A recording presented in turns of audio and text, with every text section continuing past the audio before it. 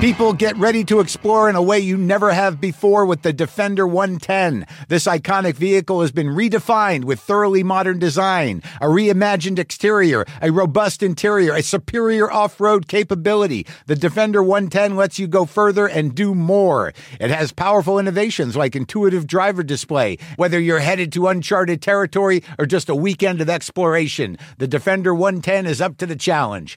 Push what's possible with a vehicle made to go further. The Defender 110. Learn more at LandRoverUSA.com/Defender. Hey, look, I'm sure you take a lot of vitamins. Maybe you take a daily multivitamin. Maybe you take ones to boost your immunity or ones to help with alertness. But what about your cells? Are you giving your cells the full nutrition they need, especially as we age? I am, thanks to Solgar. Solgar is part of my daily routine thanks to their cellular nutrition line. Give yourself a daily collection of nutrients designed to help fight cellular decline and promote cell health. Visit cellularnutrition.solgar.com to learn more and use promo code Marc Maron, all one word, to get 20% off. Lock the gate!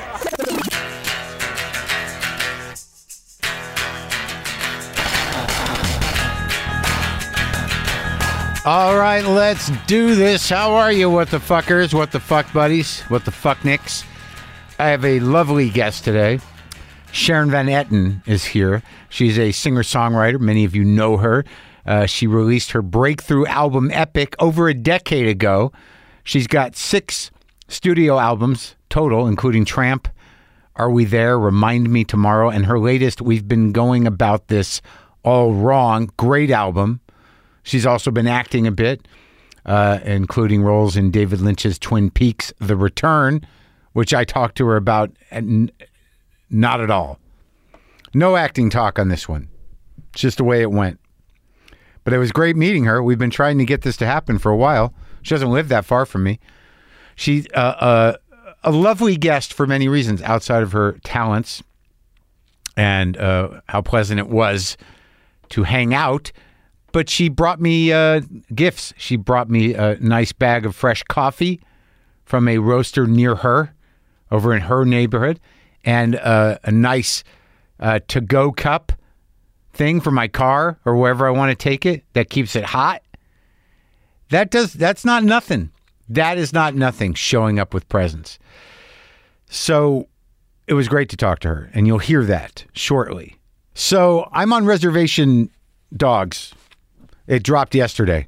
You can watch that. I just watched it. I think I did a pretty good job. I think I was pretty funny. I think I was pretty me. I was hairy. I was had a little bit of crankiness to me.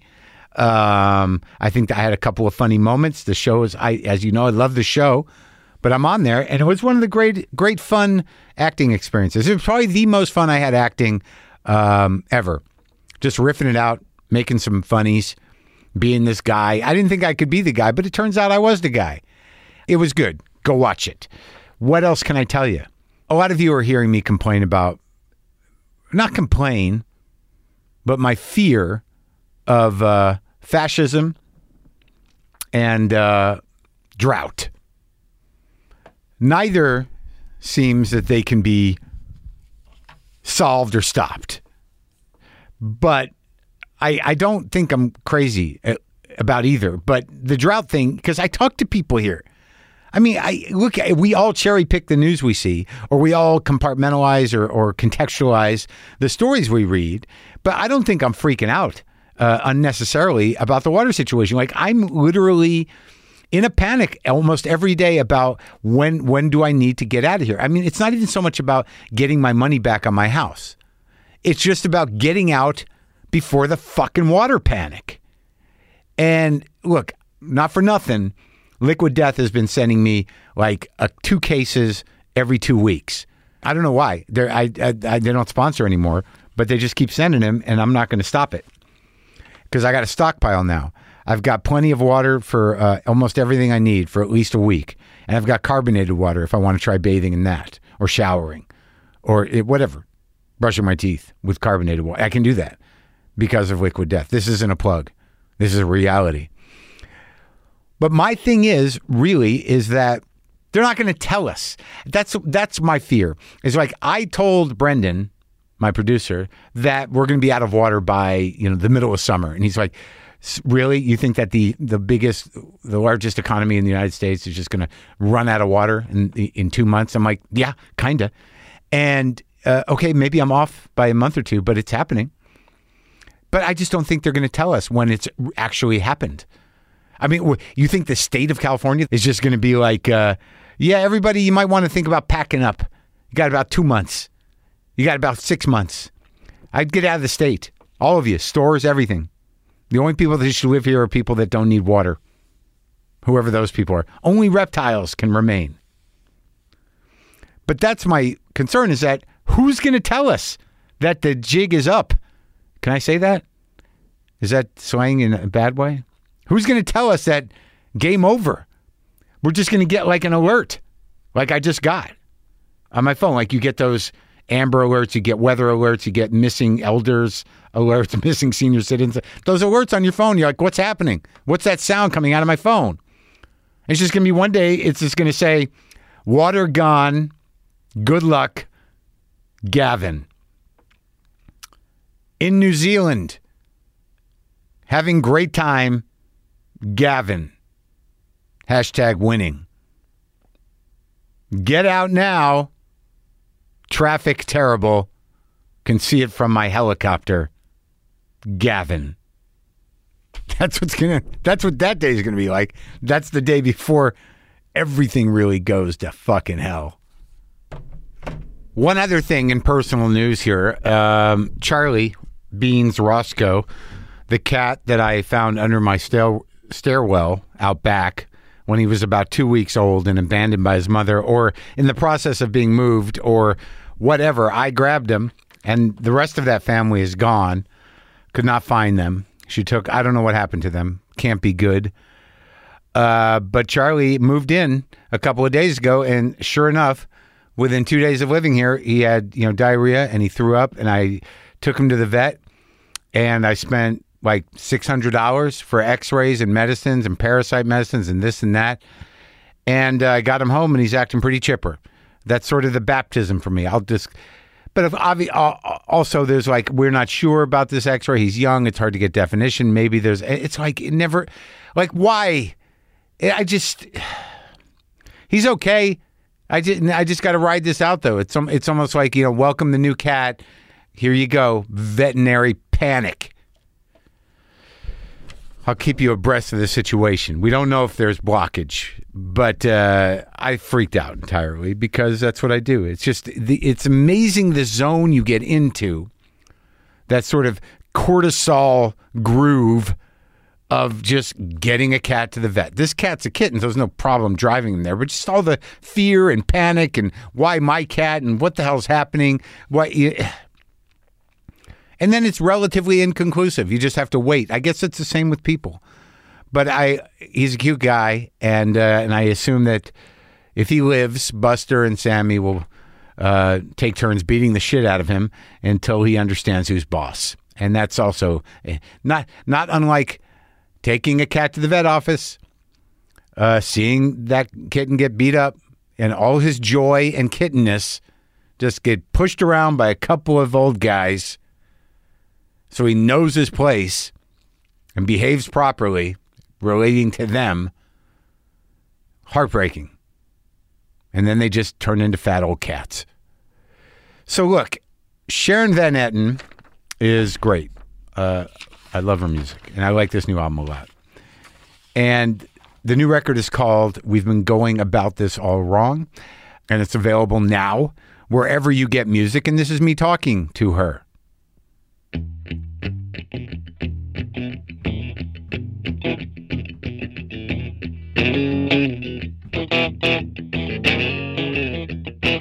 When I'm listening to your stuff and I'm looking who's on the albums and stuff, I realize, like, fuck, I'm old. I'm old and I'm missing an entire generation of people. But I have the records. I don't always lock in. Yeah. I mean, I'm still learning. I feel like being new to LA still, yeah. I feel like we moved here in September of 19. From where? From New York. Yeah. And so it's like a whole new scene out here. Oh, really? I kind of still feel like the new kid, even though I'm in my 40s. It's kind of a funny place to be. Yeah. And who was in the scene in New York? Like who was hanging around? Well, when I first started, it was like TV on the radio had just gotten their big deal. Yeah. So that was who I got introduced to at first. Yeah. But then it was Grizzly Bear was around, and this is back in the day. Yeah, it was like 2000 what? Like 4. Oh yeah. Yeah. Grizzly Bear. I kind of remember them. Yeah. I think I missed them too. Yeah, I think TV on the radio. They got through. Yeah. And Dave Siddick's out here now doing a lot of cool production stuff. The guy from TV on the radio. Yeah. Oh yeah. Mm-hmm. One of them. One of them. Tunde has he's done some acting now. Yeah. And he has a solo record I think either about to come out or just came out. But then I'm looking at your records and I see that woman Meg Baird. Oh yes, I know her. I have her beautiful. Records. Great voice. She's she's like old school Philly circle for me. Like my first couple of records were. Is that her on Sing on Harmony? A lot of them. She did on Epic. She sang like a lot of psychedelic stuff through one of those Space Echoes. Oh really? Yeah, she went to town. Yeah. We stayed up late the night before listening to Lush and. Oh, that'll do it, I guess. Yeah. Epic that second record. Yeah. All right, so let's see. You come from where? Jersey. You're a Jersey person. Yeah. Full Jersey. You were born there, right? Yeah, I'm genetically Jersey. And I think I'm close to you. Yeah. Like I'm like my mother's from Pompton Lakes. Oh, sure. Yeah. Pompton Plains. Pompton Plains, yeah. I worked at in my early 20s when I moved back home with my parents, I worked at an animal shelter near where was it? In Orange? In like East Orange or something? Yeah. Well, Pompton Lakes, I just remember Willowbrook Mall. Oh, sure. The big mall. Yeah. And then Paramus Park Mall. Where was I? Morris County? I don't know what county. Okay. That was Essex. Wayne. Oh, Wayne. Do you know where Wayne is? Yeah, Wayne. Yeah. I heard the Shore. I heard the Jersey and the Shore. Shore. The Shore. You're sure. The word. I heard Jersey. Yeah. Well, and I always said the beach, but like my dad, who's born and raised Jersey, still Jersey. Never will leave. Never will leave. Yeah. But I didn't know like the shore that everyone talks about. The Jersey Shore. Like there's so many shores. We used to go. I have family down the shore, but by Deal Beach. Deal. Yeah, Deal. And it was like at the time back in the day. A lot of Persian Jews now, but now it used to be like where the big mobsters used to have big houses on the beach. Oh, okay. There's a lot of weird big beaches down there. A lot of big houses. Okay. I was just down there actually to visit. It's in Monmouth County. Oh, sure. I have family in like Asbury, Brielle. Right. It's right there, right near there. My grandparents lived in Asbury. Okay. Yeah. Cool. I love that. I love that area. It's got like I drove through it for the first time. My grandparents towards the end of it. Lived in that one high-rise building there. Was it for old people? It's sort of at the end of the boardwalk. Okay. But now they redid the whole place. Have you performed at Count Basie before? Yeah, I was just there. Oh, cool. You? Yeah, I've been there. I remember in the 90s there was this show called the Christmas Charity Love Bash. Yeah. And it was like the Whirling Dervishes, Evan Dando, the Murmurs, and Frente. Evan Dando. Yeah. He was my first crush. With the Lemonheads? Oh, yeah. What happened to Evan Dando? I don't think that's a great story for some reason. He's not doing well, it doesn't seem. Do you see him around? I mean, just, I Twitter and messages that people write when they're spiraling. Oh, really? It bums me out, It's a business. Yeah. It's the business. Yeah. You got to document everything, apparently. The nature of our business is there's going to be spirals. Right. And there's going to be there's a whole generation of people where you're like, what happened to that guy? And it wasn't that long ago. And it's never a great story, but they keep pushing along somehow. Yeah. I don't know what's going to happen to that guy, but I get messages from people. I'm like, uh-oh. I was just thinking about a guy yesterday. I'm like, I better text that guy because I haven't heard from him. Yeah, I'm rooting for you. You know what I mean? You can do it. I want you to do well. Well, I think that when you come up in a scene, I think that time of the Lemonheads and that whole world, I was in Boston back in the, in the 80s. And I think when you have a scene and then whoever comes out of that scene and becomes a big star, they kind of get established. And then everyone else is kind of fighting it out. Right. And then when you really kind of really are no longer part of anything anymore. I think it's kind of hard on the ego, and you don't really know where to go. And if you have substance and alcohol abuse issues, it's compounded. Yes. I mean, I think about, I kind of came into music at a time where I kind of missed the height, getting in at a good point. Of alt rock or of the original kind of post-punk scene? Well, even just like the days of like getting signed and what that means. Right. And the support behind it in this other pre-internet way. Yeah. Right. And, that when A&R guys would find you and make you. Yeah, and you'd fly all over the world. Right. And you get $2 million of money, millions of dollars to do a record for a year. Yeah, that doesn't really exist anymore. But I'm glad in a way that I didn't start up here. Because now I think a lot of kids that are being found through TikTok and other ways, and they set the bar so high, but it's like, how do you sustain something if it starts all the way up here? I feel for them. I don't know. Yeah, but I don't even know how many people of a generation kind of dig in the same way that we did. Like, even give a shit necessarily about the history or what we come from, musically. I think a lot of younger people learn a trick and they do it and they nail it and all their talent goes into this moment and then they just sort of ride that for as long as possible.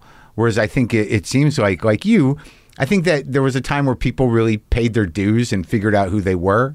And I don't know if that happens anymore, does it? Am I being an old man again? I mean, I think there are still kids that their main thing is they want to tour. Yeah. Which play the rock music. It makes me blush. Just think that's the sweetest thing in the world because that's all I never thought I would have a career at all. I just liked playing and I always had a job, Right. And I used to book my own shows through Book Your Own Fucking Life. I don't know if you ever heard of that. What was that? It's called BYOFL.org. Yeah. Like MapQuest era. Uh-huh. Where like people would post about their houses or DIY spaces and you'd write them directly, but they would say like which genres they preferred. Oh, wow. If they would put you up or not. Like I would drive across country by myself in my car and just like throw a guitar in the back and maybe have a buddy so I wasn't alone, but like just driving across country. And that would set up the gig too? Yeah. So it was sort of like what used to happen in punk rock with zines and with that network of people who when punk rock was barely known. So they'd come over here and it'd just be the fans who would take care of everything. Exactly. Right. So I didn't realize they had a website at some point in time. Yeah, I think it's defunct now, but I remember very clearly being a solo folk artist opening up for like this metal show in like Worcester, Worcester! I remember Worcester. There used to be a comedy show at a place called Margaritaville in Worcester. Worcester was heavy, man. Yeah. But okay, so when you were growing up in New Jersey, huge family? I'm one of 5. Middle? Middle of the middle. Really? So there's 2 on either side of you? Yeah, so there's an older brother, older sister, me. Yeah. Little sister, little brother. Holy shit. All 2 years apart. And what'd your folks do? My mom... Well, she stayed at home until I was in 6th grade and going to night school. And by the time I was in 6th grade, she got her master's in teaching at Montclair State. Montclair. And we teaching moved, what? History. Ah. So she went from being a history teacher to the head of the department. Really? Yeah. After 5 kids, she went to... Wow. She's a badass. And your dad, they're not married or they are? They still are. Wow. Which is shocking. I don't know how they made it through. I mean, did you not think they would make it? Do they still like each other? They do, I think. But, like I'll call them to check in and they'll be in, like they have a house in Maine where my sister lives and has a farm. And, And she has 3 kids, so they like to help out. They're newly retired. Is that how many, do all your sibs have kids? No, one does not, but he has a beautiful St. Bernese mountain dog. Oh, okay. Because I think the grandparents gravitate to the kids. Yes. They chose their child. Oh, they did? You have one. Yes, exactly. I don't know. Could you see your parents moving out to like Highland Park? That would be a good show. But no, my parents like to travel, so I think, They come out? They have, yeah. Yeah. And how old's your kid? He's 5. 5. Yeah, just started kindergarten. Wow. Yeah, big time. How's that going? Are you enjoying the parenting process? I don't feel qualified yet. Does anybody? I mean, yet. I mean, you're doing it. You're all the wiring has been laid. He's 5. Yeah, I mean, we're totally screwed. He's a really great kid. Oh, that's good. He's a skater, a drummer. He can play every sport already. Really? And he's traveled with me a little bit, and he loves the bus. Oh yeah. He's in love with my drummer Jorge, and Jorge even gave him lessons during the pandemic. And, oh really? Yeah, and he loves traveling, and school now. He's kind of bummed out because he's realizing that it's going to be all the time. Oh yeah, this is what it is. Yeah, it's not just for the week. It's not camp anymore. This is your life for a long time now. So when you started playing, you referred to you do see yourself as a folk musician at the beginning, in a way? I mean, the just you and your guitar? cliche of the girl and a guitar, That was you. That was me. Yeah. But I hit it pretty hard. Yeah. Like I was a banger, but I had a range, so I feel like people didn't understand what I. Who made you think you could do that? Like, what were you listening to that you said, like, I'm going to be that? I mean, my musical taste was like all over the place, but But you chose just to be a guitar person. Well, I mean, I gravitated towards guitar after piano because it was easier to travel with. But I don't know. I liked a lot of music. My dad had all his rock records growing up, and like old man rock. Some of it. But he liked Neil Young and the Beatles and the Kinks, Jethro Tull. Oh, yeah, sure. Sure, Jethro Tull. Yeah. Sitting on a park bench. Don't even get me started. The Sunday drives to the hiking trail on Sundays. He would. My mom still asked him to turn the music down. Jethro Tull, I've tried to, kind of go back. It's all before me. I grew up in a weird zone where, I was in high school in the late 70s. So it was just still the crashing wave of whatever happened earlier on. And then there was disco and new wave and punk sort of filtered in. But I got all that crap. Mm-hmm. You know what I mean? I was in high school when In Through the Outdoor and Zeppelin's last record came out, and we were all pretty excited. But Jethro Tull I've tried to go back to recently. It's not easy. Yeah, it's not easy. It's not easy listening. There are a couple silly. Pretty songs. Sure. There's like Skating on the Ice of a New Day. It's like the standing on one foot flute thing is for real, and it is the furious flute playing. I've seen him in concert. Ian Anderson is one of my dad's favorite performers, and even so you've gone with your dad. Gone with my dad to see Jethro Tull. There's a beautiful theater in Jersey City, actually, that we went to. I can't remember the name of it, but we saw Martin Barry, the guitar player. Oh, really? His solo show there. The guitar player of Jethro Tull? Mm-hmm. He was kind of like a guy. Like he was an odd player. Yeah. And he could really play. You'd really have to hang with Ian Anderson if you're going to be on board for the full JT, Oh my God! So that was really how I got my start. Was being a Jethro Tull fan. There's some folkiness in there. There's definitely some weird Renaissance-y kind of something. Yeah, but my mom she liked Lucinda Williams, which was a cool part of what those early listened records to, and Carole King. Oh yeah. My parents had Tapestry. Oh yeah. Yeah. Forever. Yeah, it was like the record. It was just always present. I have it. It's still good. Of course. It's still good. So when do you light out on the road with your guitar? How old were you? Did you go to college and stuff? I was a late bloomer to pushing myself as a musician. Yeah. After high school, I moved to Tennessee. But were you in high school? Were you like the sad girl with the guitar? I was actually I was quiet but goofy, and I was more in I was in musicals. Oh, that's good. I was sporty. I did track. Oh, yeah? And I wrote songs, but my friend Dana and I would sit on the main street in Clinton and write silly songs about the gangster on the corner with their pants blowing in the wind. Right, sure. Ween was really big when I was in high school, and they're from the area, from the Pennsylvania side. Did you know Ween? I didn't know them personally, but I was a fan. You were? Yeah. You liked the Ween universe? The Ween. Wait, which one's that? No, it's just all of it. Oh. Ween is a universe. Oh, Ween is a universe. It's like you can't. I don't know that record. They were you can't categorize Ween. They are in and of themselves. Absolutely. But yeah, the country record that's great. was big. Yeah. You know, Kiss Up a Rope, and was Baby Bitch on that one? I don't know. But it's I didn't go deep into the Ween. I just touched the surface. It's mood oriented for sure. I interviewed one of them, Gene, I think. Gene Wayne. He's out here. Oh, no way. I think so. Which one's not the guitar player, the other one? Dean, I think. There's a Dean and a Gene. Which one did I interview? I felt I had to take the opportunity. Hold on. I think it was, let's see. I used to go to New Hope, Pennsylvania, which was the next, like Yeah, I interviewed Gene. Okay. Dean Ween's a guitar player. Okay. Gene Ween's, he plays guitar too, but he's the other one. He's out here. He does work in showbiz. Okay. Yeah. Like New Hope was where they were from, and that there was a coffee shop I used to go to there. It's in Pennsylvania? In Pennsylvania, but it's like the next town over. If you're going straight down 78 through Jersey, it's like the next town on the Pennsylvania side. I like Pennsylvania. Yeah. I was just in Pittsburgh. I actually was one of those moments where I'm like, I could live here. Yeah, like there's some cool spots. Pittsburgh's cool. Yeah. All right, so after high school, you just go to Nashville? It was Murfreesboro.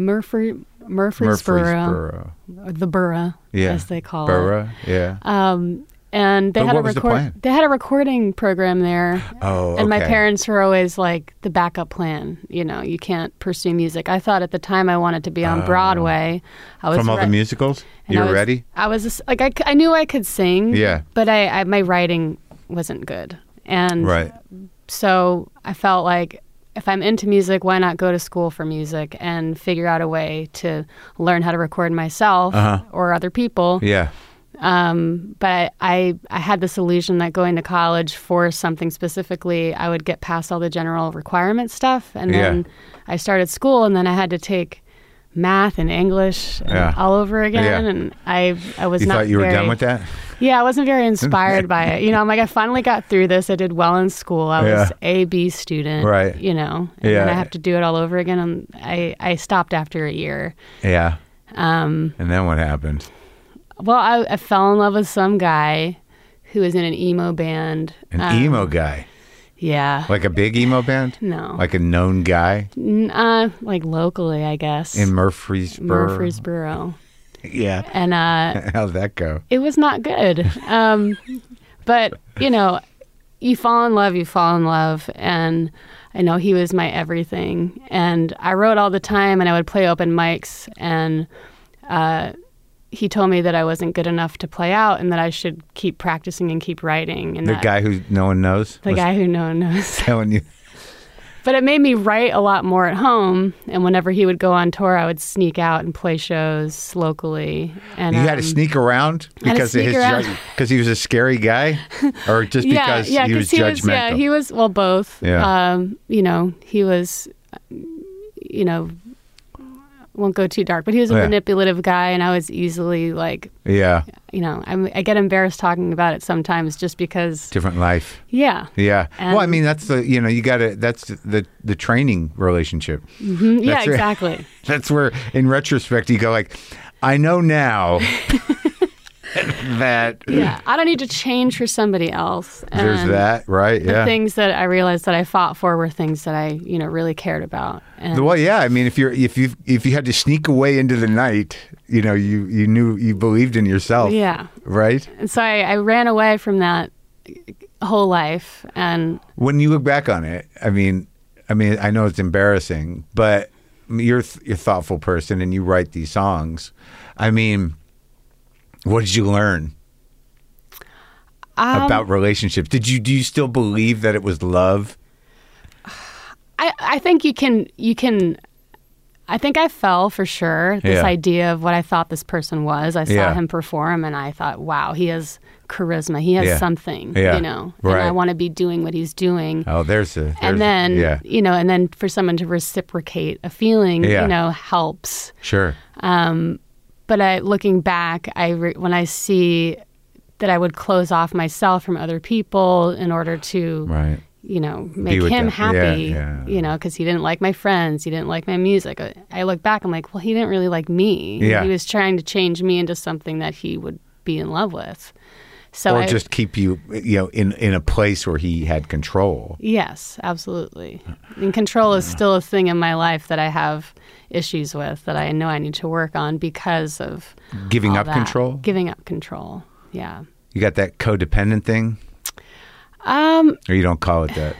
Well, I think it's more about independence and being in control of my own life. Oh, I see. When things feel out of control, it's because I feel like I'm not a part of my own life. Right. But you've gotten over not like giving up yourself for someone else to the point where it's detrimental. Yes. Oh, good. Yes. Whenever you feel like you're not being yourself around someone, I think that's a good red flag. Well, it sparks, like, I've been not nostalgic, but I think a lot about my past, and I've been through a lot of relationships and stuff. And I think about the times where I was an asshole and why I was an asshole. So I can usually picture the other side of most women saying, like, that guy was an asshole. I'm like, yeah, I know that guy. I know that asshole. Because, we all change in a certain way. But that weird jealousy of someone else's life, of, like, not liking someone's friends, not liking what they like. It's such a... Because it's not even thought through. It's not even about not liking it. It's just not wanting that person to have a life outside of you.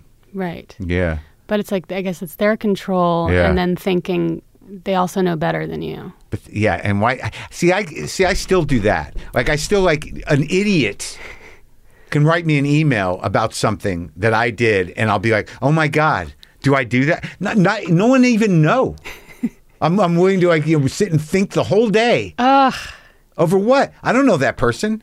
And they just dump something into my head. And I'm like, maybe I am wrong. Oh, Jesus. People must write you all the time. So how do you, because I try not to read a lot of things, but people don't know when they must know when you at somebody that you get the message, right? Sure. If you're one of those people that reads them, yeah. if you're spending your day looking at your ats. Do you have a fielder? No. I read them. Yeah. Yeah. These are usually emails. Well, that's not true. I don't know why I'm still so porous, in the sense that, I have a fundamental insecurity around everything. But I just have to put a shield up. I have to have self-talk around it and be like, don't let that. You don't know that person. That's that guy's got 4 followers. Are you going to? Justin Vernon from Bon Iver used to retweet every bad tweet that someone sent to him. That's not a good policy.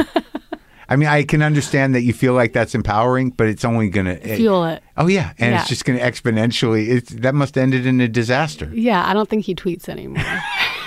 he retweeted himself right out of the game. So does a lot of the stuff that you were working on in Murfreesboro from that relationship show up in the first record? When was the Murfreesboro time? So that was 99 until 2002. And then that's not too bad. That's not too big a time investment. Yeah, it was to be in a horrible abusive relationship. It's like 3 or 4 years. Yeah. And then, my sister, the Saint, she flew me out of there and let me stay with her for a while in Vermont. Airlifted you out? Yeah. To Vermont? She got me the hell out of there. And she let me crash on her couch while I figured out my life, because I was a mess. Yeah. And she encouraged me to play an open mic at the Radio Bean in Burlington, Vermont. And I made my first couple friends moving back. Uh-huh. And then she gave me the confidence to reach back out to my parents, because I didn't talk to them for those few years. I was in submerged. Tennessee. I cut them out. You did, because of the guy? Because of the guy. Was it because of him or because of your own shame? A little bit of both. Yeah. That's rough, because then they know something's wrong. And they didn't approve of the guy, and they didn't like me dropping out of school. Oh, right. And then I ended up getting a job at a coffee shop, and then now I'm just like a dropout teenager working at a coffee shop. But you blew it. But they were formative years, and the coffee shop was great. I made a lot. That was my family. So it was like a little apartment and my family at this coffee shop that I'm still friends with a lot of those people that now live in East Nashville. But I cut them out for a while. It's pretty, again, another embarrassing, they don't know me. They're just we're just blood. Doesn't mean we should, they're my real family. They don't understand me. And I'm like, why are you running away from that? Your parents are you, Yeah, you are them. They are you. And they took me in, like, no questions asked. They just said, if you need to get back on your feet, go to therapy, get a job, and go back to school for a year and try to get back on your feet. And that's what I did. That's what you did after Vermont, after you emotionally rehabbed in Vermont, your sisters. You got the lowdown, got regrounded and kind of drooped home. Yep, tail between my legs. This such a failure. Yeah. But that ended up giving me the confidence to start playing again and writing. And did you go to therapy? I did go to therapy. It changed my life. Yeah, for sure. I didn't realize, like, I had panic attacks. How'd they manifest? Breathing? Well, yeah, a lot of breathing, which I disguised with smoking. Oh. So I smoked a lot. Did you give it up? I still sneak. You do? I sneak, yeah. So good. Yeah. Yeah, it's been so long. Yeah, I'm trying to cut out a lot of things, but I still like, I would, coffee and cigarettes, like, they're kind of my, but they're I would bad. like to cut out food entirely, but apparently that's the one thing you can't cut out entirely. Food that's the one I want out. I haven't smoked a cigarette in a long time. Yeah. Okay, so do you go back to school or you didn't? I did. I went to Raritan Valley Community College. And how was that? I mean, I resisted at first, but then I took a psychology class and a photography class. Oh, that's good. Like you shooting pictures? Yeah, I got to develop my own film. Doing the darkroom thing, black and white. Yeah, just put on headphones and just learn how to develop. I don't know. Nice. Yeah. Yeah. So I ended up taking 2 semesters of photography. Watching the thing come to in the tray. Yeah, and you just got to time every little tray. Yeah, it was really nice actually. And the psychology? Psychology, I had, because I liked the psychology class I took in high school. And my mom was actually still friends with the psychology teacher there who found me the therapist. Oh. And they're still friends to this day. And I knew it was an interest of mine. Yeah. Just learning how to understand behaviors. Yeah. Things like How's that going? I'm still learning. Yeah. I've been studying psychology in pieces over the years. Really? To eventually get a degree to maybe be some kind of counselor. But I'm far from that. You're doing these amazing, beautiful records, but your plan B is going to be a therapist? Well, I don't know if you've been on tour lately, Marc, but it's not exactly not easy. Great. Yeah, it's a hard life. So you figure you'll record the records, you put them out, sell a little merch online, and have a few patients on the side? Yeah, why not? I like it. I'll have to change. Maybe I'll just, I obviously realize there's holes in this plan. But not really. Anybody, I think it's one of those things that if you get your hours in, you can do it. Yeah. There's not, you can be a therapist. Yeah. Yeah. I'm a better listener than a talker. Yeah. But well, like when you say you're studying psychology piecemeal, how does that kind of work? Like what how do you do it? Well, I'm still getting an undergrad. Yeah. It's something that, just chipping away. Yeah, chipping away. But when I lived in New York, I went to Brooklyn College for a couple semesters, broken up by a kid, and then by getting like an acting job. And so I've taken a couple semesters there when I lived there. Yeah. And then when I came here, I took a couple classes at the Pasadena City College. Oh, yeah. And if I hit I have to fill these general requirements in order to apply to the psychology program at UCLA. So you're still like dealing with those initial requirements? Yes. Required classes that you're avoiding? I need a science class. You need a language? And a statistics. I got my Spanish out of the way early. You're just taking your time. That's good. Hobby girl. But I like that, there's all this stuff happening, and you're doing all this, but but you made a bunch of great records. But it doesn't seem to be the thing that you're focused on. I just think it's just getting harder to do. As one thing I really to tour. touring is a huge part of like being able to live as an artist, right? You know, yeah. And I just don't want to be gone that much anymore. Yeah, especially with a kid and a dog, and just after the last couple of years. Yeah, I want to be there with my partner. Right. Well, I guess like during COVID, you really got to sort of lock in and realize, hey, this is all right. We can't go out of the house, but it's nice to be home. Just figuring out what home is, you know? Yeah. I mean, I've moved so much as an adult even that, you know, I haven't lived anywhere long enough to feel like I have roots. So you lived in Murfreesboro. And then you went back to Jersey. Back to Jersey. And then to New York City. Then to New York. And that's when you recorded Because I Was in Love in New York? I recorded that in Philadelphia. Did you live in Philly?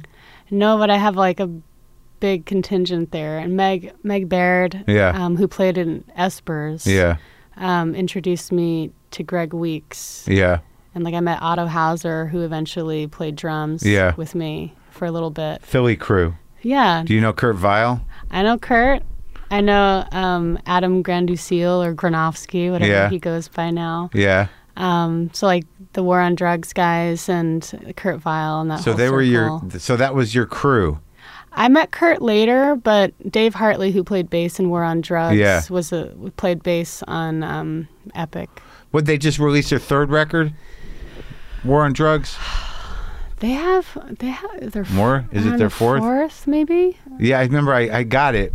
I don't know. Like I had the first two. I don't know if this one landed as hard with me as the other ones, but they're good. Yeah, they're massive. You know, he's such a perfectionist. They do have a massive sound. Yeah. Yeah. Well, he was. I think it seemed like it'd been a long time since that last record. Yeah. Because someone was working on it. Yes. Adam was going hard. Yeah. He likes to go over and over. I don't know if you've met Adam before. I don't know those guys. But Heart of Gold, he's funny. But he's played guitar on a couple of my records, and one solo, like he would work on it for hours. Really? Like, over and over and over. Like which records though? Because it didn't get big until like I guess Tramp becomes big, right? The sound, anyways, changes. Yeah, he played on Are We There? Okay. Yeah. And Dave played bass on Are We There? And did he play bass on Tramp? No, he played bass on Epic. Because like it seems like the first two records are kind of pretty intimate. Yes. Right? The first one was kind of an accident. Really? You didn't know you did it? Well, I didn't own a tuner, and I tuned the guitar to itself, and we went to add stuff. And I knew that I wanted it to be minimal because I was touring solo, and I didn't want You didn't have a tuner? I didn't. I played an acoustic guitar. But you recorded a whole record without a tuner? I never played with other people, but that was a very good lesson because we tried to add stuff to it, and nobody in the booth was like, "Hey, lady, why don't you tune your guitar?" It was pretty chill. It was a pretty relaxed vibe.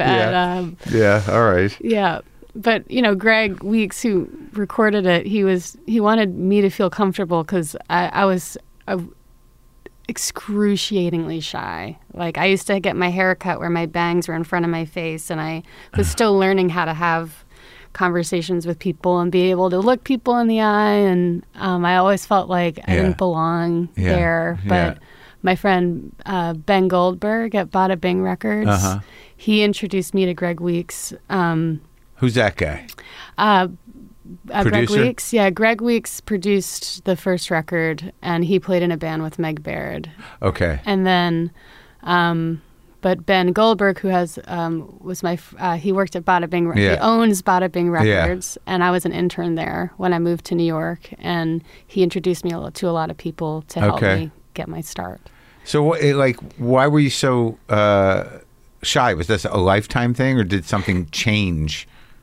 I mean, you used to do musicals. Now you can't look anybody in the eye. What happened? Well, I think was it Murfreesboro? I was always kind of shy, quiet. I mean, I was a goofball with my friends, of course. But then Murfreesboro added to it for sure. That guy. Yeah. And I kind of felt unworthy because I didn't really know chords or time signatures, key signatures. I knew how to play for me. Sure.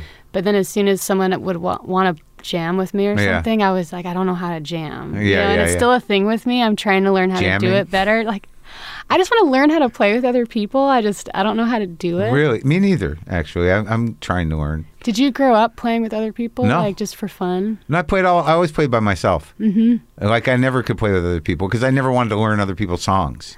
I never wanted to learn songs. Okay. Like I learned at some point I had a good guitar teacher. He taught me pentatonic scales. And I can make my way around, country leads and blues leads and stuff. And I can play chords and things. But I never wanted to play anything exactly like anybody. Like I never wanted to learn anyone's licks. Mm-hmm. Like I didn't want to learn how to play Led Zeppelin perfectly. It just took too much energy. So I can play like myself.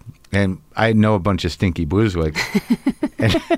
But I have a sense now, like I've been playing with real musicians a bit, and I like it. I appreciate it. It's very scary, though, to me. But what you knew, so you're saying that your guitar was out of tune, so you couldn't overdub, and that's why that album's so sparse? Yeah, it's pretty minimal. We had to, we had a bass that we put through an octave pedal that ended up being the bass because you could tune it a little bit to a string instrument. Right. But when people ask, like, what tuning is this in? I'm like, I have no fucking idea. It's like D and a half or D and a third. I don't know what it is. Almost E. Yeah. It's like I know how to. I mastered tuning to itself, and like they have these things you can just clip on the guitar. Yeah. Now they do. Yeah. But yeah, it's embarrassing, but it's true. I'm owning it. It's not embarrassing. You say embarrassing a lot. It's good. It was a happy mistake, and I'm proud of it.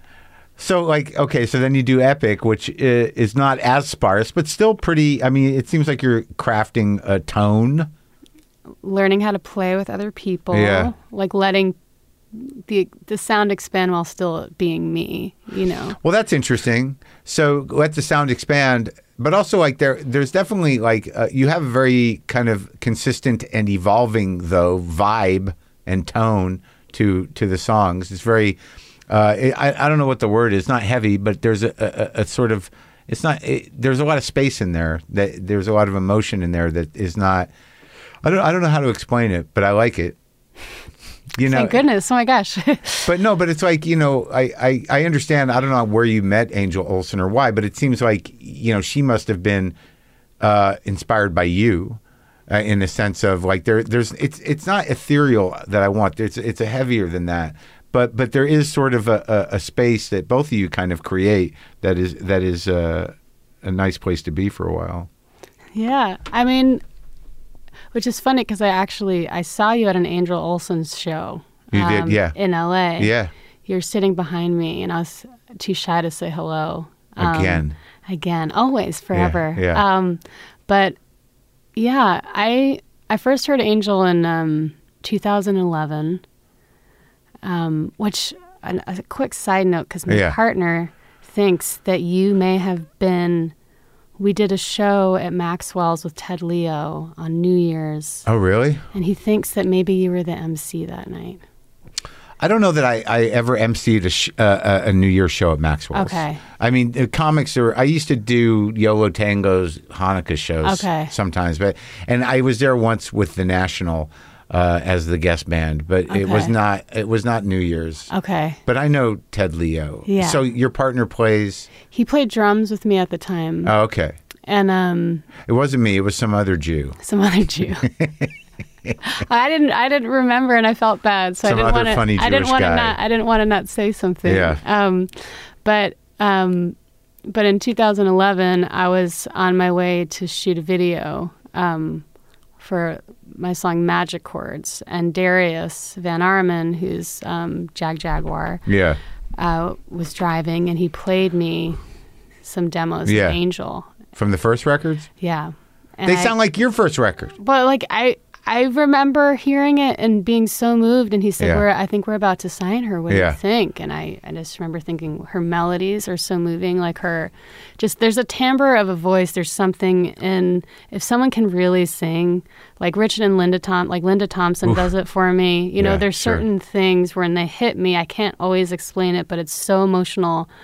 And I think what Angel and I were able to bond over during this tour we just finished. Has She Got a Friend for me, that Linda Thompson song? Has she got a friend? Oh my God. Well, I mean, Walking on the Line. I mean, Pour Down Like Silver is a record you can't really find anywhere, but I really love. Is that the both of them or just her? It's both of them. Oh, I don't know if I have that one. Dimming of the Day. Yeah. I have I Want to See the Bright Lights Tonight, and I have the one with Calvary Cross on it. Okay. And I feel like I have 3 or 4. Oh. Yeah, her range is incredible. When I did voice lessons in Brooklyn with this woman, Joy Askew, who used to sing with Fairport. She was she sang with Peter Gabriel and she sang with Laurie Anderson. Okay. But she's a vocal coach, and one of our exercises was the dimming of the day. It may have been Bonnie Raitt's version though. Huh.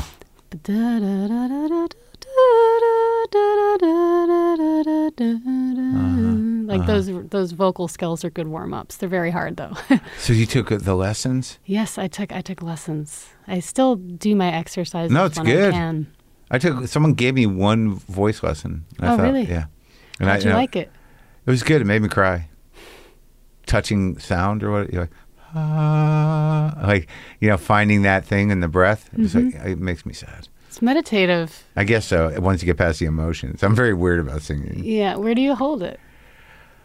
I can open it up. Uh-huh. And it's not, but like when I hear my pure voice or when I sing in front of people, there's a vulnerability to it that I can't quite manage. And I've always there's something horrifying to me about singing badly in front of people. Like, it's just so devastating. The idea of, and then having to finish the song?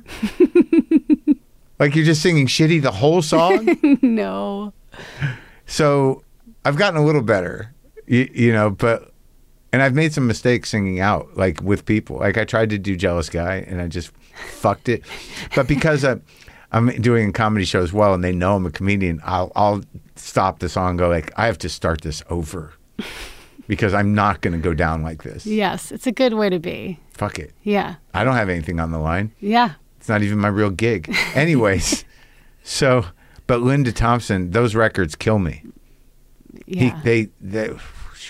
So Angel, you heard that quality when you first heard it. Yes. When I heard her voice, I was moved immediately. Yeah. And I could just tell, like, some writers start with a guitar and they have chords. Yeah. And then they write melodies within chords. And I think she is a writer, and I tend to do this, where it's a melody that is the center of the song and you play around the melody. So if you try to learn a song and nothing really repeats, it's because it's really about the melody. Right. Well, I'm a melody guy.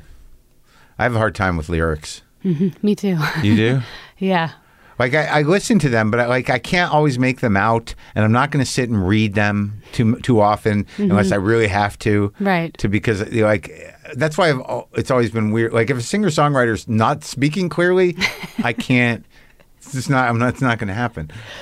And it takes a lot of listens. Yes, I'm still learning how to enunciate. Even going over the last record, there was a song where my partner was like, it sounds like you're just it just sounds like you're singing oohs and ahs on this part, but I know you're saying something. But there's certain notes that I won't hit if Which I'm song? Speaking. Born. That's the best song. It's a hard one. It's a hard one for sure. But it's got that turnaround in it that I like, those 3 chords. I don't remember what they are, but I know there's a certain magic 3 chords where I'm always like, oh, yeah. That's what I listen to. That every time I listen to the new record, when I get to that song, I'm like, this is the one. But I don't know what you're saying. Yeah, exactly. I kind of know. And I was like, I'd rather hit the note than say the words like, if I over-articulate, sometimes that distracts from the moment. But, that's why I do I put lyrics in all the records if people want to read them. I did. I read them. But still, even sometimes with lyrics, like, I always... I don't know. I just talked to that woman, S.G. Goodman. Do you know her? You should listen to those 2 records. Like, your records kind of, took me, and her records, she's got 2 records out. She's from Kentucky. Okay. And it's pretty great stuff. And, like, I don't know where, some people just send me the records. Mm-hmm. I think that was, I don't know who her people are. Same people as Isbell's people. She said they have the same manager, but, like, I don't know what it is, and I don't. It's not a matter of what she's saying; it's just a matter of how she's singing it. Mm-hmm. but you know that about yourself. Well, you can feel that in people. Right. Right? We need words for it. Just make the noises. Yes. Also, it helps people connect to it in their own way, too, I've just always been a riff or melody person. And then, like, if I can, I'll lock in. But also, if there's too many words, I get exhausted. And I don't want to have to keep going back. Yes. I forget words all the time. You do? Yeah. To your own song? Yeah, there's too many words. Yeah. For sure. That's why Connor Oberst, who I talk to, there's a lot of words there. That guy's writing songs all the time. He seems to have a knack for it, but I can't. It's too much. I need to start repeating phrases more often. Right. Yes. So, all right. So, when do you start, because like I was saying, you have a tone, and the first two records are pretty minimal, but then Tramp gets bigger, and now where we're at now we've been going about this all wrong. It's very big. It's very big sound. There are moments there where, like, I'm reminded of people, of like Radiohead a little bit sometimes. Sometimes PJ Harvey. Sometimes these are good people. I'm not saying you're lifting anything, but I'm just saying I admire them for sure. you feel that in you. You have them in you somewhere. Yeah, I definitely grew up listening to them and their influences, and I know it all seeps in. I don't deny any of that stuff. But the weird thing is, it's still uniquely your own. But I'm just saying, but well, PJ did it too. Like, eventually, the production gets bigger once you have more confidence, I guess, in what you're trying to do. Right. And it seems like you folded in, there's like, synthesizers now. Yeah. All kinds of layers. Yeah. Was that the War on Drugs guys' idea? Well, I think that was kind of from my last record, Remind Me Tomorrow. I was learning how to do more marriage of, like, I got bored of, like, straight up band stuff. And I felt like I was going to write the same song over and over again if I had my guitar, because I kind of got stuck in, like, this is where you go here. Right. How do you get out of that? Well, I bring in synthesizers. I got a couple synthesizers because my first instrument was piano. Yeah. But now, like, I have these pads and these gnarly sounds, and it's making me sing in a different way. Yeah. Also, after having a kid, and my stomach was kind of ripped apart from, like, an emergency C-section, and so my voice kind of changed, and how I sustain notes changed, and, like, I kind of just sat, like, lower in my voice. And on Born, it's, like, really low, right? Uncomfortably. So. Yeah, but it's like, it's interesting. Oh, cool. I love that song. And I don't know, it's sort of like, what's she doing with her voice? Well, it was a conversation because, like, I remember someone saying, like, are you sure that's not too low for you? And I'm like, well, I think that's kind of cool. Like, it is. It makes you kind of sit for a second. It does. In that. It's like, there's sort of like, okay, this is, she means business. Yeah. I mean, I knew that this record, I wanted to embrace the, the pandemic and all of the intensity and apocalyptic feelings. Yeah. I didn't want to stray away from it and make, like, a fun record. Yeah. So I probably leaned into it. I'm sorry. Is there a fun record that I missed? Well, I'm like, one day I will maybe make something that's a little bit more lighthearted, but the timing didn't seem appropriate, So everyone's like, you're going to make, like, a kid's record? I'm like, hell no, I'm not making a kid's record. But I don't know. I've had conversations with other artists about how they, how do you not make a pandemic record if you wrote it in the last couple of years? Time is time. When you wrote it, right? Yeah. And the themes are going to come through if you're just sitting there. Yeah, I'm not going to avoid it. I kind of go there. Do you feel like, do you have songs about it, or what's the songwriting process? How does that happen? I mean, does it just come to you? Do you just wake up and, like, oh yeah, here's the thing. Here are some words. It was the first time I had a space to work out of from the home. And you have a studio at the house? Yeah, there was a studio in the garage. Yeah. And was it there when you got there? Yes. We fixed it up to make it a little bit, like, more light filled, because it was covered in black foam, and I was like, I'm not moving from a basement in Dumbo to, like, a cave in LA. I'm like, I need some light, Yeah. But it was a great space. Okay. And so I was able to go to work. Oh, so like it makes the writing process different because you can hear sounds right away. Yeah, and I just had it to be able to click and record and to be able to track without knowing what I was going to do. And I don't tend to sit down and say, this is what I'm going to write about. Yeah, me neither. They start as kind of therapy sessions of like emotive, like singing. Stream of consciousness? Oh, and singing? Mm-hmm. Really? You'll just come up with words? I mean, it starts as nonsense. Really? It starts like with feelings and like just like vibe, and I find a key. And you do that by yourself? And I do it by myself. I hate writing around other people. Why would they would? How could you be comfortable if that's your process? Yes. If you're just sort of jabbering away. Yeah, it's a weird position to be in. And you just start rhyming, or what? When do you know that like something moves from nonsense to lyric? Well, I'll record if I figured out something melodic with a chord progression. Right. I'll record it for about 20, 30 minutes, and I'll just keep going. And sometimes words and phrases just pop out. Okay. And I'll leave it for a while, and I'll kind of if I feel good in that, whatever I caught in that, whatever that thing is. Yeah. Then I'll keep going with other ideas like that, and I'll just bank them and bank them and bank them while I'm in this feeling zone. And then I won't listen to them for maybe weeks or months, sometimes years, because I just keep this folder of ideas. And on days where I go to work and I'm not feeling anything, I'll put on headphones and I'll listen, and that's when I'll start writing. Huh. Years? Sometimes. What song has been sitting around for years? It hasn't seen the light of day yet. Well, actually, Darkish on this record was one I had for a few years. The really minimal one with just the birds in the background. Because I felt like it was, at the time, too apocalyptic to release. When you first did it? When I first did it. But now that the apocalypse is here, yes, and you're happening, like, it's time. This is actually, in the context of this record, it's actually the lightest part of the record. Wow. But there's some things that just are sometimes just too personal or like too intense, where I'm like, I'm glad I wrote that for me, and I needed that for whatever headspace I was raw? in. Some of it's too raw. Yeah, just like I'm maybe too literal because I'm working out my own feelings of something that happened, or, I'm just like, maybe I'll, sometimes songs take different forms where like a piece of it will come up subconsciously in another idea. And too literal, like you don't want to be a storyteller? Kind of. But also it's not always a story that people want to hear. How do you know? I mean, it's hard to write songs about being a survivor, and it's hard to write songs about a survivor. A survivor. I'm a rape victim. Oh. And I still haven't really gone there in my music. And, when did that happen?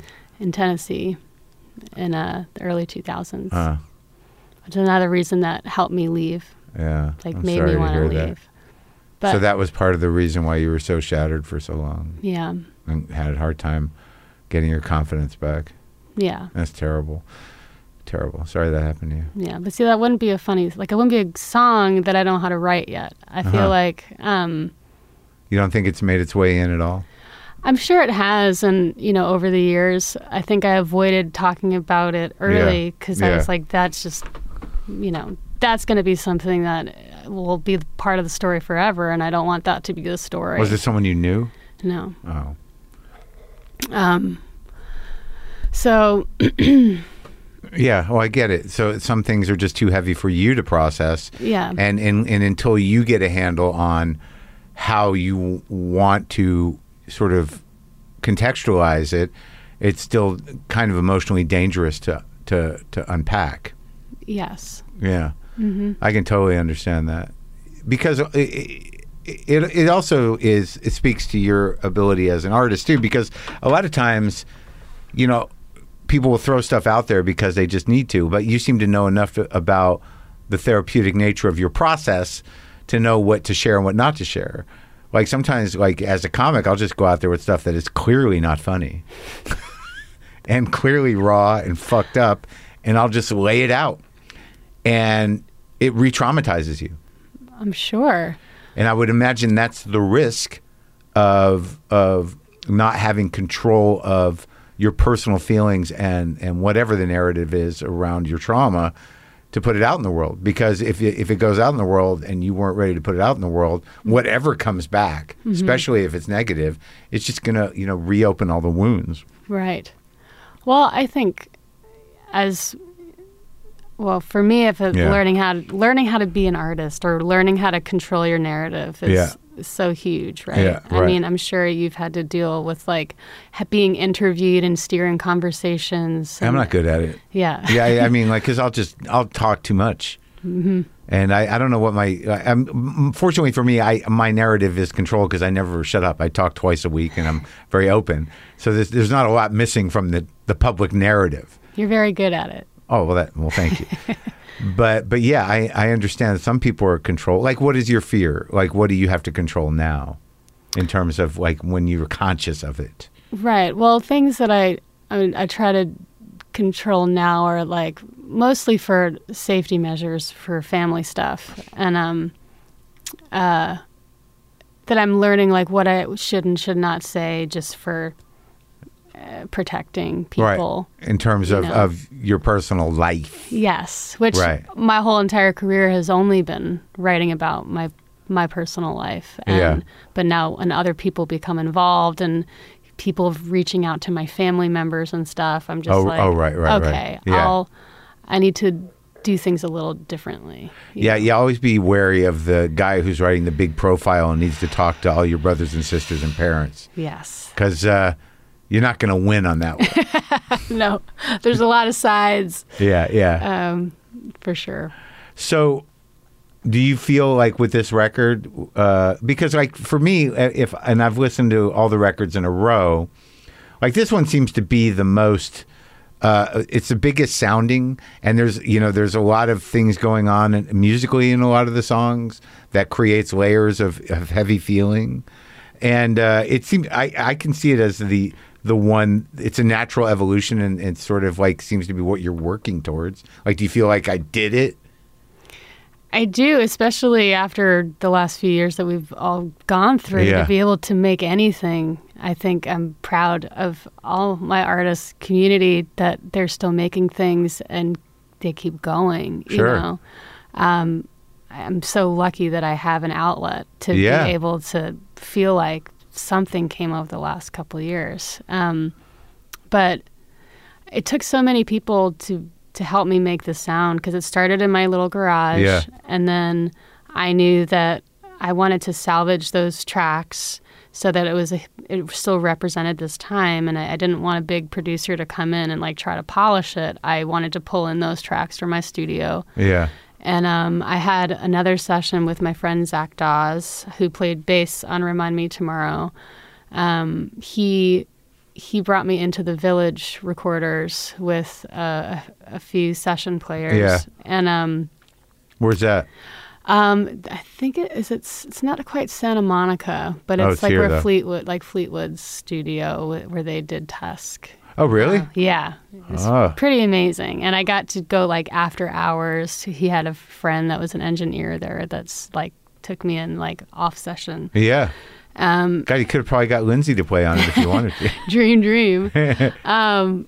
But so we had like a few sessions in there when I was testing the waters of what I wanted the record to sound like. And I felt like that was going to be a beautiful record, but I wasn't ready to make that record. And so we brought in some of those tracks from that session to honor the players that were a huge part of it. And I mixed the garage sessions and the Village sessions with my engineer, Dan Knowles, who has done our live sound for the last few years. And he helped me do these rough mixes. And we brought him into a studio in Glassell called Balboa. And I brought in my band for the first time. And we were all in like a room together pretty much. For the first time since the pandemic? Mm-hmm. And so they were able to, everyone but my bass player, Devin, who's in Jersey City. But they came in and helped me build upon these tracks. And so it was kind of, we call it piecemeal. Yeah. But I wanted to honor the garage, and I wanted to honor my friends that were part of that studio. And then I wanted to bring in my band so we could feel like we were making something again. And I think it kept growing and growing because of that. Yeah. And when you talk about like therapy, or because I was thinking about the idea of, art as, expression, and then as creating a therapeutic space. And when you talk about, your process is being therapeutic almost in a meditational way, right? Through repetition and opening it up and taking that private space. Even though the songs have a sort of melancholy to them, they serve to create relief, right? In you. Absolutely. I mean, I don't know. I still don't understand it. I mean, I think this is something, and if there's some part of psychology that I can study to understand what it is, it's not necessarily music therapy, but there's something that is like ineffable, that I feel like I get it out, and it's this feeling, and it's not like it's closure or anything, but it's like this thing that I don't know what it is, and I get it out, and it's draining in a great way most of the time. But I don't know what that thing is. But I know when I've gotten it out, and I can take a deep breath after I've written something, and I don't know what it is yet, but it's this idea, an emotional frequency. Like it seems like a pretty full idea, because it's not just it's not a lyric. It's not a lyric. It's some sort of it comes from this secret place, a melody or just, a groove of some kind, right? Right. But even when you were saying earlier that, when you sit by yourself and you try to sing, and it can make you tear up. Oh, yeah. I mean, I get teared up when other people sing sometimes. I think that's like a really important connection. I don't know what it is, but I can sit at a piano, and I remember even this feeling from the kid when we moved into our house in Nutley when I was maybe in kindergarten. Yeah. And I was sitting at the piano, and I just remember feeling the vibrations and feeling something that I didn't understand, but it felt beautiful. And when you find that note, like everyone has a note in their body, that if you find this one note, you can feel it vibrate more than other notes. Yeah. I think when people chant, they find that note, and there's something in that resonates resonates with me. Sure. It's like it's universal, and it transcends language. There's a magic to it, that is essentially human. And there's, the combination of vulnerability and transcendence in it. Yeah. Have you ever met someone that said they don't listen to music? Not that I know of. I just had an airport ride recently, and the driver said, "Yeah, I don't really listen to music because every time I listen to it, I get angry." Oh, I'm like, what kind of music? Yeah, really. What are you listening to? Can I make you a mixtape or something? The wrong music. I felt bad for that person. Because I was thinking, like, when I dated a painter, she was kind of a heavy soul, but she would paint these amazingly, almost, colorful, kind of simple but powerful paintings that were kind of uplifting in some weird way. And I realized at some point, or she may have told me, that that's almost a treatment for her own anxiety and depression, is to manifest this light, on these canvases somehow. And I guess manifesting anything when it's coming from a place of fear, depression, trauma, whatever, it's better almost to put it out in the world without an explanation, and without it necessarily making sense in the way that people try to make sense of things, because then you don't have to answer for it, and it's pure. Does that make sense? Absolutely. I mean, when I watch my kid just draw, I wish I didn't have a filter. Because I feel like if I didn't have the filter, then I feel like I wouldn't hold so much inside, But that's what these things that don't have words yet for me, there are, like, I wish I could paint, and I wish I could have use my hands in a way to see it, how do I organize this internal chaos. Well, I mean, you do your thing. You know, you do you. Well, I mean, it's like, you know, what do you want to learn to paint now? No. You know, like that's the problem when you're an artist and it's, you know, you have your thing, and then you see other things. So you're like, well, maybe I could do it better that way. But then you got to learn that. You know, then you got to judge yourself all over again and start. I don't know. Yeah. Seems rough. Yeah, we worked so hard to be where we are today and doing what we do. Yeah. You know, I have so many interests, but there's not enough time. Some things you got to keep as a hobby. Yeah, I'm fine with that. Sure. Yeah. I mean, that's the way I look at guitar. Like, I used to do a joke about it. Like, you know, like, because I never set out to be a professional musician, none of these guitars are broken dream vessels. They don't represent any sort of failure to me. They look pretty happy. But speaking of, I think that, like, when you talk about trauma and about whether or not you can deal with it in music, I think it comes out. Like, if you're doing it the way you're doing it, it's all there. It has to inform it. Yeah, I mean, I hope so. I'm trying to be honest about my life while also having a narrative that is still general enough for people to be able to relate to if they're listening to the words. And I feel a lot better having made this. I feel like I let something go. Yeah. You know, it's like honoring this time and hopefully moving past it. So you're not going to tour on this record? Well, we did. I did a 3-week tour in Europe, or a month-long tour in Europe. How was it? Oh my God. It was, I mean, my band is amazing, but it was a fucking nightmare. Really? Because, okay, so with everything with COVID, there's just a lot of supply-demand issues. Yeah. We had reserved this bus about a year ago. Yeah. And it was like the last bus standing. And I'm not even used to touring on buses. The last tour we did was in 2019, and that was my first bus. I was always a van person. Then it went van to a trailer. Then it went to like the bandwagon thing, you know? Yeah. Band to go, bandwagon, both of them. And living on a bus is just hard anyway. I still don't know how to do it. But I feel very lucky to be at a bus level, quote unquote. But we arrived in Spain. We started in Portugal. Yeah. And my tour manager let me know that, you know, there are some really long drives happening, so you have to have a relief driver. Yeah. And the relief driver shows up to meet this bus, who apparently Parliament was on the bus for 6 weeks on this bus. Yeah. And the driver goes to relieve this other driver to pick up the bus and bring it to us. But the driver took one look at the bus and said, "Fuck this, I'm out." And ditched the tour.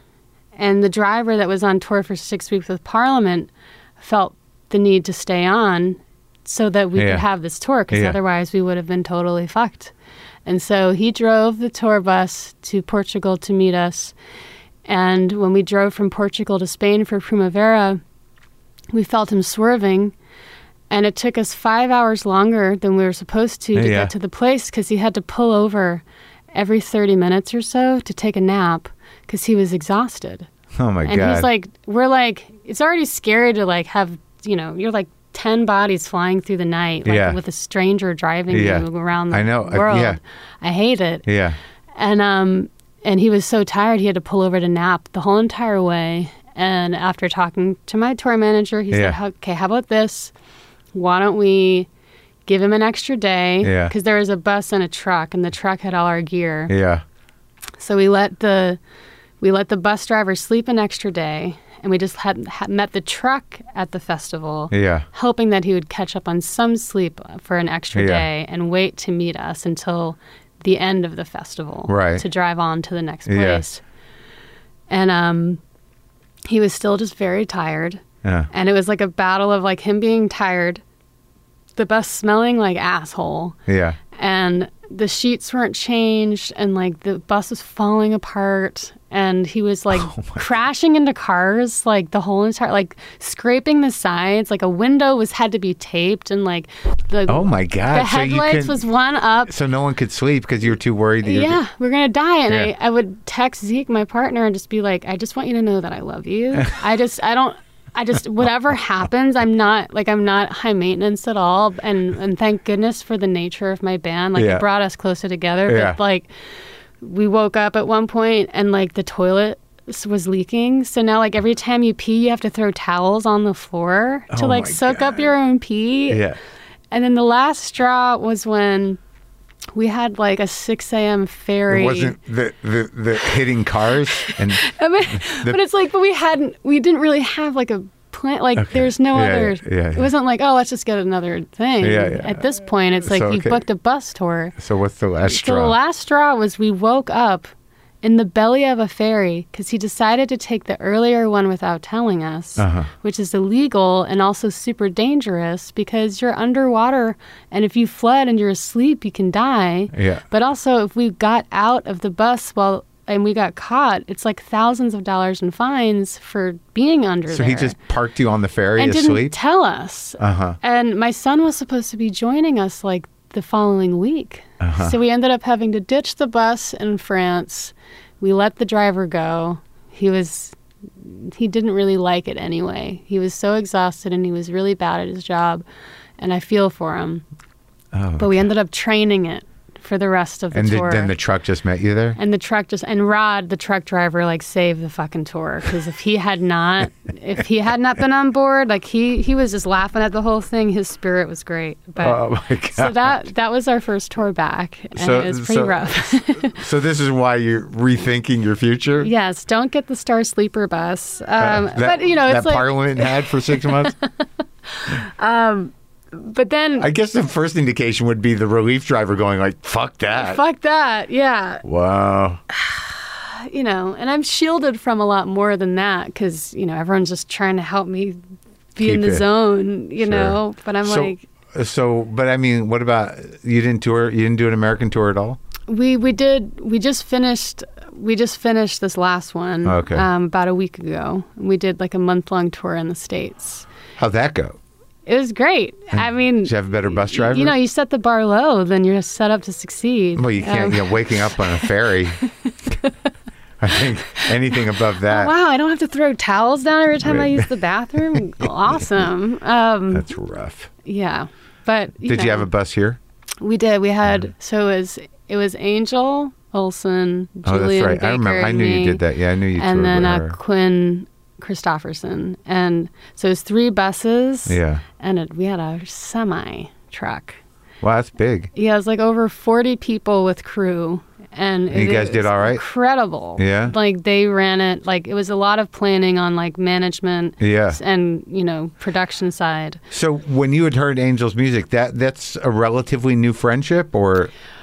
I mean, we've gotten closer over the years, and then COVID brought us closer together. But, you know, I bumped into her on tour in Amsterdam in probably 2014. Yeah. And that was the first time we like hung. Okay. And we ended up at the same bar after a show. We both had like a show the same night, and we ended up at the same bar, and she pushed the tables together and was like, that was that. Come hang. Yeah. And now you guys are recording music together and touring. Yes. And everybody's happy. Yeah, as happy as, you know, you can be. Yeah. All right. But yeah, she's an amazing person, and her whole crew is great. Okay. And Julian's whole team is wonderful, and she's a sweetheart too. Where's she from? I don't know her stuff. She's based out of Nashville now. I think she's from Memphis originally. Is she of the Christophersons? She is not. Okay. Well, there's a Quinn Christopherson who is the first of 4, and he is from Alaska. And Julian Baker, she's the one living in Nashville. Okay. And she started playing in like hardcore bands and stuff, and broke out doing a solo record in 2000. I want to say 14 or 15. Yeah. And it's just really beautiful, like a great guitar player, Cool. really emotive, talks a lot about addiction and mental health. Okay. And, they're just, and her voice is just like crystalline. Oh, yeah? Yeah. So are you just taking it easy right now? Yeah, I have a few months off now. Settling back here. We like moved into a new spot, and I think we only have it for 6 months at the moment. Oh, you're not going to buy a house? Yeah, now's a really great time. Is it? No. We got to get out of here. There's not going to be any water left. One thing I read, there's an article about, there's a new sect in psychology about environmental dread. And that's like a real thing happening with people right now, and like finding where people's anxiety is coming from. And it's about just How about the environment? Yeah. Where's it coming from? Right. But it's reality. Like, but it's like this, like, it's because that's one thing when you talk about like anxieties that are actually founded. Yeah. So then how do you, someone that has anxieties that are actually valid? Yeah. How do you treat that? Yeah. Just tell them to honor their fear and do whatever their fear is telling them to do. Get out of town. Yeah, get the fuck out. It's like, oh yeah, you know what? I understand you're anxious, and you're right. You're right about everything. It's probably not going to end well. So maybe try to get out ahead of it somehow. Yeah, and like as a therapist, I feel like it'd be great for the short-term clients. You know what I mean? Just for like, yeah, you should definitely just go. Well, yeah, but like I did it for myself. You got to put a plan in place that is real enough to not feel like a fantasy, to save your sanity and possibly save yourself. Like for me, it was just applying for permanent residence in Canada, like to get that application underway. And it unburdened me in a big way. Like it could take 2 or 3 years for me to be approved, and it just means that I would be able to live there and work and get health care, without foregoing citizenship. But it's incentive, and it feels like I've taken some sort of action. So you've fallen in love with Canada. Well, I've fallen in love with a pace of existence that doesn't have the psychic cancer that lives here. Right. I think getting out ahead of environmental disaster is anyone's challenge, right? Because that seems to be a real thing. But being in a cultural climate that is not that much different, but a lot less horrendous and dangerous seeming. It's really just an age thing. I mean, I used to think Canada was boring, but now I'm like, I'm ready to be bored. Right. Fuck it. Yeah. I've done the work, and I've done. I'm in this. I've peaked in a way, and I've saved some bread. So what do I need to, sit here and wait for weirdos and, like land pirates and freaks to come drag You don't want me to out of my bust house? your ass anymore. Well, it's not even a matter of busting my ass. It's just like I would like to live without the constant fear of our cultural and political climate. Yeah. But that was just something I did for myself, and it created a lot of space around those kind of fears, whether it's climate or political anxiety. What do you do with the space now that you? It's like I feel it with other depression, with other fears. I have other fears that I can just feel. Then like ultimately, it does not placate the omnipresent dying thing. Right. I mean, that, like, during the last couple of years, like, learning how to filter myself in front of my kid with what's actually happening in the world. I can't even imagine that. Yeah. And it's been really hard.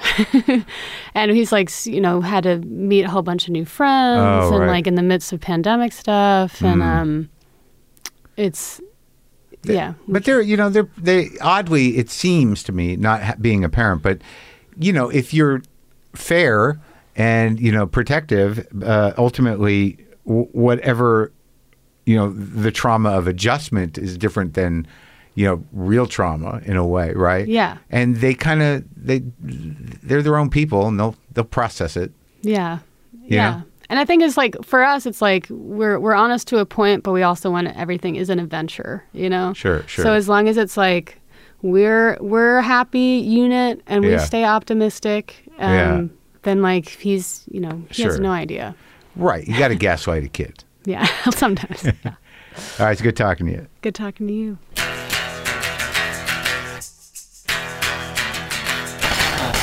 That was nice. I was happy to meet her, happy to talk to her. Got a little heavy there, but that happens here. And the coffee she got me was really good. I would plug it, but I don't remember what it was. There is a coffee shop somewhere who has Sharon as a regular customer saying, fuck, why didn't... The new album is called We've Been Going About This All Wrong. If you're in Australia or New Zealand, she'll be on tour there in December. Go to SharonVanEtten.com for tour dates and info. And hang out for a second, will you? Hey, look, I'm sure you take a lot of vitamins. Maybe you take a daily multivitamin. Maybe you take ones to boost your immunity or ones to help with alertness. But what about your cells? Are you giving your cells the full nutrition they need, especially as we age? I am, thanks to Solgar. Solgar is part of my daily routine thanks to their cellular nutrition line. Give yourself a daily collection of nutrients designed to help fight cellular decline and promote cell health. Visit cellularnutrition.solgar.com to learn more and use promo code Marc Maron, all one word, to get 20% off.